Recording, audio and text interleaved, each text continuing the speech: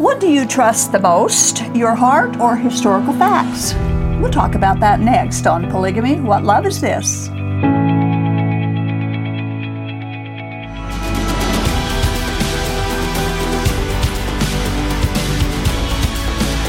Is it wise to trust the testimony of a proven liar or trust the testimony of several people who have no history or reason to be untruthful? Some people say you can't trust history, but the Bible says we can't trust our hearts. That's the dilemma of today's topic, and it all goes back to Joseph Smith's polygamy. In past shows, we've told the stories of each of Joseph Smith's known and documented plural wives. Joseph took his 11 married women who they were already married and living with living husbands, and he had a total of 33 plural wives, just to remind everyone, and they did call it celestial marriage in those days. Now, in addition to his 33 plural wives, he also proposed or propositioned several others who turned him down. That's our focus this time. 2 of the ladies who turned him down. Now, Sarah Pratt was one married lady that Smith proposed to, while her husband, Orson Pratt, was away on a mission. Now, Smith often propositioned the wives of men he sent away on missions, and this was one case where that happened. We quote from Richard S. Van Wagoner's Mormon Polygamy, A History. And this is the logic he used to talk to people, I guess. Smith reportedly said, "Sister Pratt, the Lord has given you to me as one of my spiritual wives. I have the blessings of Jacob granted me, as he granted holy men of old, and I have long looked upon you with favor, and hope you will not deny me.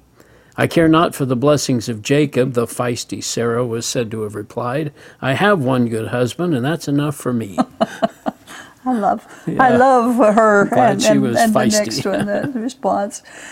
Smith could not take no for an answer, especially when it threatened his quest for more wives. So he tried again to convince Sarah of the correctness of polygamy.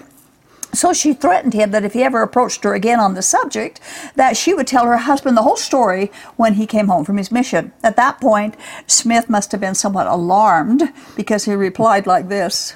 Same book, page 29 and 30. "Sister Pratt, I hope you will not expose me. If I am to suffer, I'll suffer. So do not expose me. If you should tell, I will ruin your reputation." Remember that. Whoa, what a threat, huh?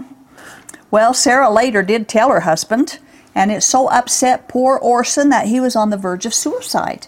He was torn between believing his wife or believing his prophet.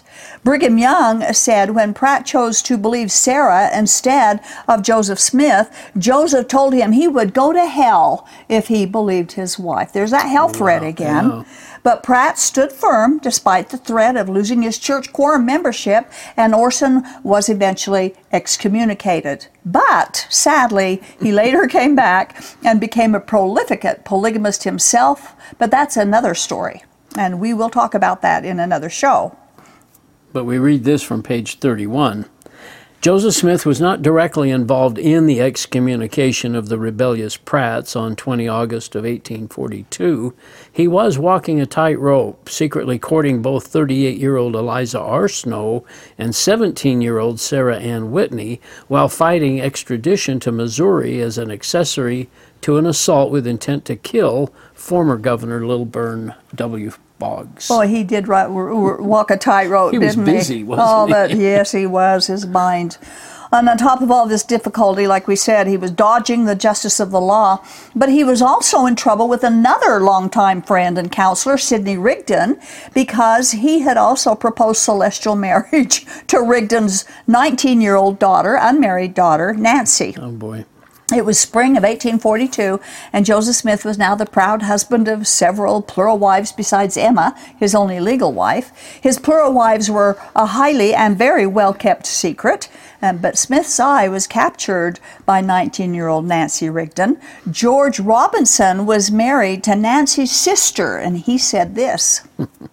Smith sent for Miss Rigdon to come to the house of Mrs. Orson Hyde, who lived in the underrooms of the printing office. Nancy inquired of the messenger, and the only reply was that Smith wanted to see her. So he took her into a room, he locked the door, and told her that he had an affection for her for several years and wished that she were his.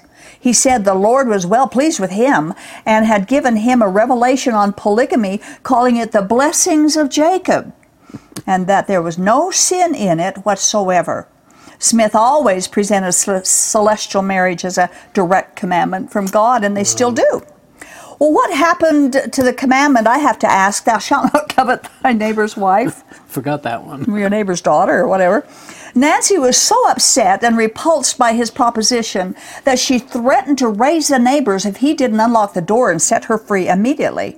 She also told Smith that if she ever got married, it would be to a single man or no man at all. Well, Nancy didn't say anything to anyone for a couple of days, which is when she received a letter from Joseph Smith, and this letter is now known as the Happiness Letter. A portion of this particular letter has been quoted by Mormon church leadership ever since, and those who hear it quoted have no idea it originated from Joseph Smith coaxing Nancy to indulge him in adultery. Of course, there have been denials that Smith wrote this letter, but when they quote it out of its original context, they own it as having been from Joseph Smith. We quote from the Journal of Mormon History. Despite these public and private denials of authorship, the alleged letter to Nancy Rigdon, often referred to as the Happiness Letter because of its theological declaration at the outset, quote, happiness is the object and design of our existence, end of quote, somehow eventually made its way into the manuscript history of the church. The text of it was subsequently published without any introduction or explanation in the serialized form of the History of Joseph Smith in the Deseret News in 1855. So they owned it, Yes, they did. it was written by Joseph Smith. Now, historians have also, for the most part, accepted it as authentically Joseph Smith because the LDS Church itself has endorsed the document by publishing it in the official history of the church. And it has been well used, extensively used in curriculum materials as well. I have a quote about this from an anonymous person. Some time back, I did a general conference search and found the happiness quote was the second most common non-scriptural quote in conference in the last 50 years, the first being the Standard of Truth. I just redid the search and happiness wins 22 times to Standard of Truth's 14. Not sure why the stats changed. It helped that President Monson quoted happiness as the object on 4 separate occasions. Dallin Oaks has used both quotes. Interesting. Did you hear it when you were in the I church? don't remember that happiness letter comment. Really? That happiness was is the main object. of our existence? No, I hadn't heard that one. At least didn't remember it. I've heard several ex-Mormons say, Really? well, doesn't God just want us to be happy?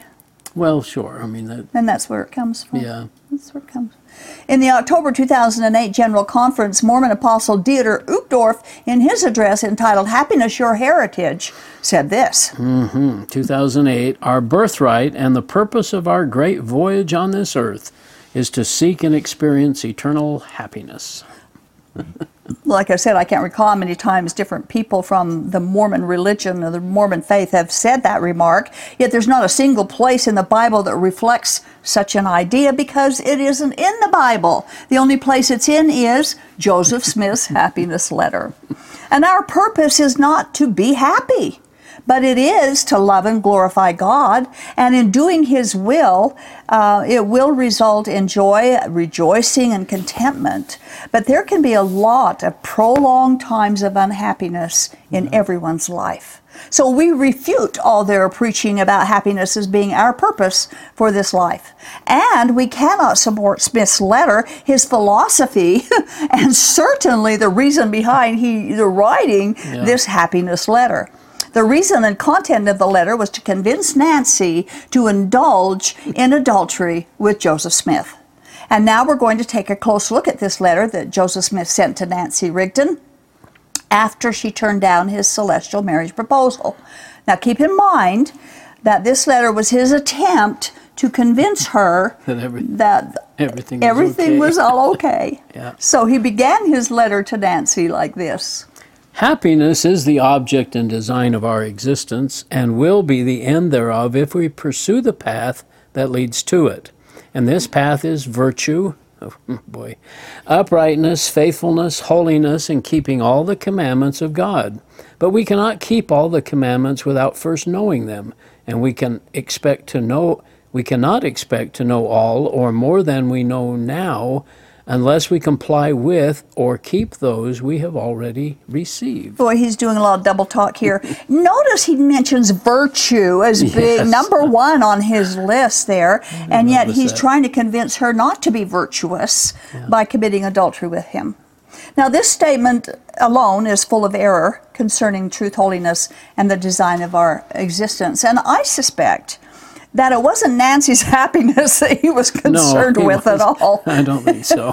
But his own satisfaction. And he is trying to make her think that in making him happy, she'll be happy too. I guess. Remember, she already turned him down, stating that if she ever got married, it would be to a single man or to no man at all. And we wonder what part of that statement that Joseph Smith was unable to understand.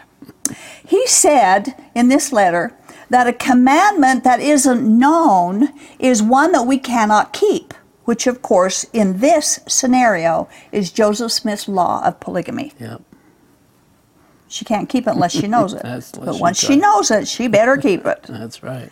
Then he tells Nancy that she can't know of any other commandments, no further commandments, unless she keeps the ones that she already knows about, that God has already revealed. In other words, now that she knows about Joseph Smith's celestial marriage, she better accept his proposal. There's the threat. There's the logic. The lightly veiled threat to obey the commandment for polygamy or never be privy to any of God's commandments or favor in the future. They always use threats. He threatened Orson Pratt that if he believed his wife, Sarah, that he would go to hell. And I'd like to say, ask where these kinds of concepts are in the Bible, you know? Yeah. I really would like to get some answers for that. And God's got a long memory, and he knows every single lie and threat that's been done by polygamists in his name. Yeah, here's another quote from this letter. That which is wrong under one circumstance may be and often is right under another. Whatever God requires is right, no matter what it is. Everything He gives us is lawful and right, and 'tis proper that we should enjoy His gifts and blessings whenever and wherever He is disposed to bestow. As God has designed our happiness, the happiness of all His creatures, He never has, He never will, institute an ordinance or give a commandment to His people that is not calculated in its nature to promote that happiness which He has designed, and which will not end in the greatest amount of good and glory to those who become the recipients of His laws and ordinances. Blessings offered but rejected are no longer blessings. Unto him that hath not or will not receive shall be taken away that which he hath or might have had. No good thing will I, God, withhold from them who walk uprightly before me and do my will in all things, who will listen to my voice and to the voice of my servant, whom I have sent, and in the end they shall have joy. So this is his letter to Nancy when she turned him down. Now notice that he's talking about happiness in plural marriage. Yeah. I have yet to see happiness in plural marriage. You know, the kind of joy that he's talking about just isn't there, Not there when you're sharing your husband. No. But he's offering an abundance of blessings and happiness and joy and threats of it being taken away if she doesn't comply. He told her that plural marriage may seem wrong to her, but since he's in it, it's really not wrong at all. That's what he said. Yeah, and he's the prophet. So. Right. Yeah. Now, his reasoning reminds me of the situational ethics that people face today. What's wrong for you isn't wrong for me, and what's wrong in one circumstance may be right in another. It all depends on the situation. But that is not how God has revealed his ethics to this world. Smith is telling Nancy that she shouldn't worry about her virtue, because since God has called her to do this, then it's the right thing to do and will eventually lead her into happiness and eternal glory. Well, he's using all the tricks of the trade, isn't he? He is. He's using all those words. And so the serpent hisses. If she wants this happiness, she must listen to the voice of Joseph, God's servant. And there's the crowning slam. I'm his servant. God's pleased with me. You better do what you're told. But if she rejects this proposal at this time, she will forever lose out on the blessings God has for her. You know, that's nothing less than blasphemy. It is. Commit adultery with me or God's going to get you. And he knows he's going to have to stand before God one day, don't you think? You would think that they would consider that a little bit, yeah. And Joseph Smith used kind of the same tactic, verbal tactic anyway, with 16-year-old Lucy Walker. He went to her and proposed the polygamy, the plural marriage, and she at first refused. Lucy Walker refused his proposal, so he gave her 24 hours to make up her mind. Think about it, huh? Yeah, 24 hours. And if she didn't agree in those 24 hours, the door would be closed and she would forever lose out on the chance for her family and her own salvation. Oh, boy. Isn't that awful? That's terrible. Well, Nancy Rigdon wasn't easily intimidated by Smith's underhandedness, and she started to talk about it. We quote from an article about this letter. Yet even with Joseph's compelling letter, Nancy Rigdon did not give in, but no longer was she silent. Soon rumors began circulating that Joseph had propositioned Nancy and that she had refused him. Joseph eventually admitted what he had done, but claimed he was merely trying to determine whether Nancy was a virtuous woman. A test. This is the test. This turned out to be an odd rationalization on Joseph's part, for while Nancy refused his advances, being evidence of her virtue, her exceptional reputation was shortly impugned by the avalanche of slander. Nancy was tagged a poor, miserable girl out of the very slough of prostitution.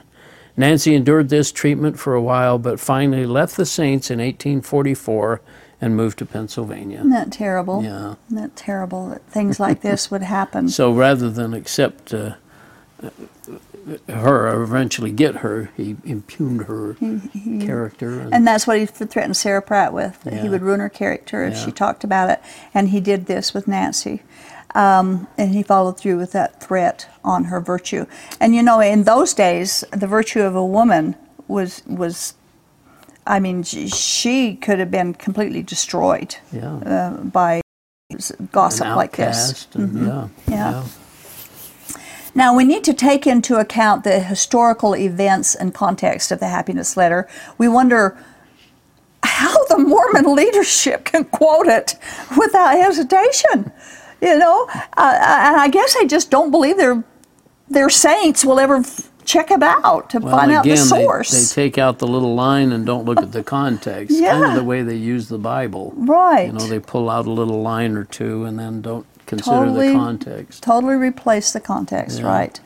And I know the LDS, I know the polygamists, and I've heard Mormons say the same thing, that they condemn King David's affair with Bathsheba, and they believe that David forfeited eternal life because of it. Yet Joseph Smith approached the wives of friends and fellow Mormons, many of them close friends, and that's okay. They justify his disgusting behavior just because he was Joseph Smith. Yeah. And that's what he told Nancy in the letter. I'm Joseph Smith, and so whatever I say to you is okay. Since I accept it, you need to too. Just because he invoked the name of God, claiming his sexual shenanigans were actually obedience to a command from God, and everything is okay. At least in David's story, he didn't tell Bathsheba that God commanded him to do it. Yeah. Polygamists today continue on the same path, and they claim that God commanded this bizarre and illegal sexual lifestyle, calling it the way to heaven, and continue to promise God's blessings to every female who believes it and threatens hell and damnation to those who refuse it. We quote the ending of an article about this from MRM.org. Yeah, such an excellent resource for anybody that's looking up It this is. kind of stuff. Oh, it is. In 1846, Nancy married Robert Ellis, then a member of her father's newly formed Restorationist Church, a church that condemned the Mormon doctrine of polygamy. Nancy and Robert began a family and eventually had 9 children. The couple lived out their days in Pennsylvania, enjoying 31 years together until Nancy's death in 1877. Her refusal of Joseph Smith's proposal of plural marriage notwithstanding, it seems that Nancy found happiness after all. I love that. Yeah. You know, again, time is the enemy of false prophet. And Nancy Rigdon found happiness in monogamy, where Joseph Smith said she would find it in the polygamy, and outside of Mormonism. Right. She was outside of Mormonism completely. And it's just like when Joseph Smith threatened Emma in section 132, if you don't allow me to take all these other wives, God will destroy you. And yet, in the end, it was Smith who was destroyed as a young man in his prime of life, and she lived to a ripe old age. So just to put Smith's claim in their proper perspective, we need to look at what he called the blessings of Jacob. Interesting phrase. He frequently used biblical characters to justify his own lawless behavior. But did God give Jacob plural wives? Did God command Jacob to take plural wives? Did Jacob and his wives find happiness in their plural marriages? Well, we'll go to the source and find out. Yeah, from Genesis 29:20 through 25. So Jacob served 7 years to get Rachel, but they seemed like only a few days to him because of his love for her. Then Jacob said to Laban, "Give me my wife, my time is completed, and I want to lie with her." So Laban brought together all the people of the place and gave a feast.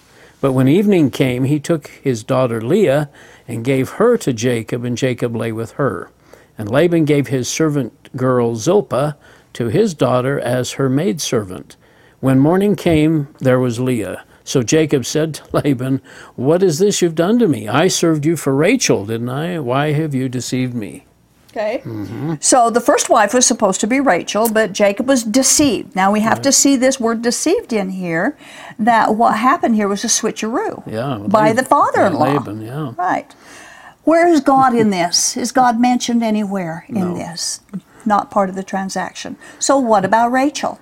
Let's find out. Yeah, Genesis again 29:30. Jacob lay with Rachel also, and he loved Rachel more than Leah, and he worked for Laban another 7 years.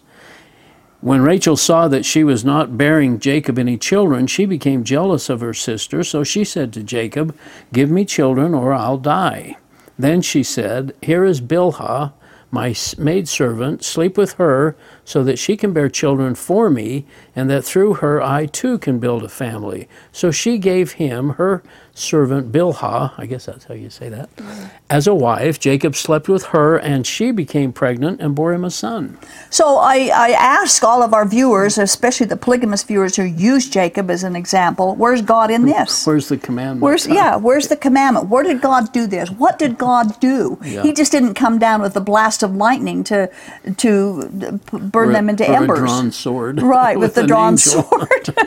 He's got 3 wives at this point, and each situation that has been described has been filled with contention, competition, jealousy, rejection, and loneliness. Jacob was a harassed man. And we read further, Rachel's servants Bilhah conceived again and bore Jacob a second son. Then Rachel said, "I have had a great struggle with my sister, and I have won." When Leah saw that she had stopped having children, she took her maidservant Zilpah and gave her to Jacob as a wife. Leah's servant Zilpah bore Jacob a son. Again, no teaching, no commandment, no God, no plural marriage principle going on here. Such a good point. Just all of these people just competing with each other. Yeah. And if this is the blessings of Jacob, I'd sure like to have to ask for their definition of blessings. Yeah, for sure. Now, Joseph Smith used code words and phrases to express plural marriage, and the blessings of Jacob was just one of them. We often hear the excuse, well, God started the nation of Israel through these sons born to Jacob. It must be okay with him. Well, how does that make polygamy a command from God? It doesn't. And God has promised that he will bring all things together for the good of those who love him. And God keeps his promises. And his faithfulness to his promises does not depend upon us. Joseph Smith's prescription for happiness. Did I say Joseph Smith? Yes. Yeah. I want to make sure I got this right. Joseph Smith's prescription for happiness is diabolically opposed to God's promise of eternal joy, of peace, comfort, and rest by trusting in Him alone. And polygamy is a diabolical opposition to His original plan of monogamy. The thing that's amusing to me is this is a young man who already has several wives, including a legal wife of Emma, and then still is hunting for more. It's just kind of strange that he would have such an eye for the young ladies and to pursue them and even take the risk of writing a letter, for example. Yeah. You would think that would be... Yeah, wasn't he afraid that she would show that letter? And he finally admitted it, maybe because she did show the letter, have that physical presence of proof that that's what he did. Yeah, otherwise it's your word against mine. But if you've written a letter, you've kind of committed... you've documented your story. Right. So. And it's documented because we've got the letter, we read it. Now with Sarah Pratt, there wasn't a documentation, it was your word against his. Right. And so that's why he could tell her, well, you'll go to hell if you believe your wife instead of me. To have that urge or that sense that you've got to keep pursuing, it's kind of like a hunting kind of a thing for him. He was never satisfied. He wasn't, and that's the same thing I asked that question today for a polygamist, especially the leaders of polygamy groups. If you have 2 wives, you're living polygamy. Yeah. If you've got 3 or 4, you're living. Why do you have to have 15 or 20 or 30?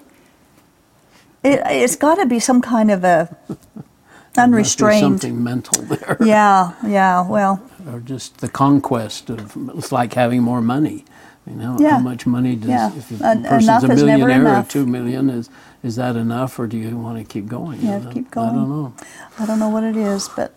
They had it. They did it. We have the thing. And the polygamists today still do it. They still do it. Yeah. The leadership do. They're the ones that have the huge amounts of wives, huge numbers of wives. Thank you, Earl. I appreciate it again. Interesting. Hebrews 12:14 says, quote, "Make every effort to live in peace with all men and to be holy. Without holiness, no one will see the Lord." Well, celestial marriage is multiple women sharing one man, which is never described as being a holy activity in the Bible. In contrast, God says that marriage bed should be kept pure, that monogamy was God's creative plan from the beginning. Adultery is prohibited in the 10 Commandments, and He has never rescinded or redefined adultery. He shows no favoritism between male and female, so if having multiple partners is forbidden for one, it's forbidden for all.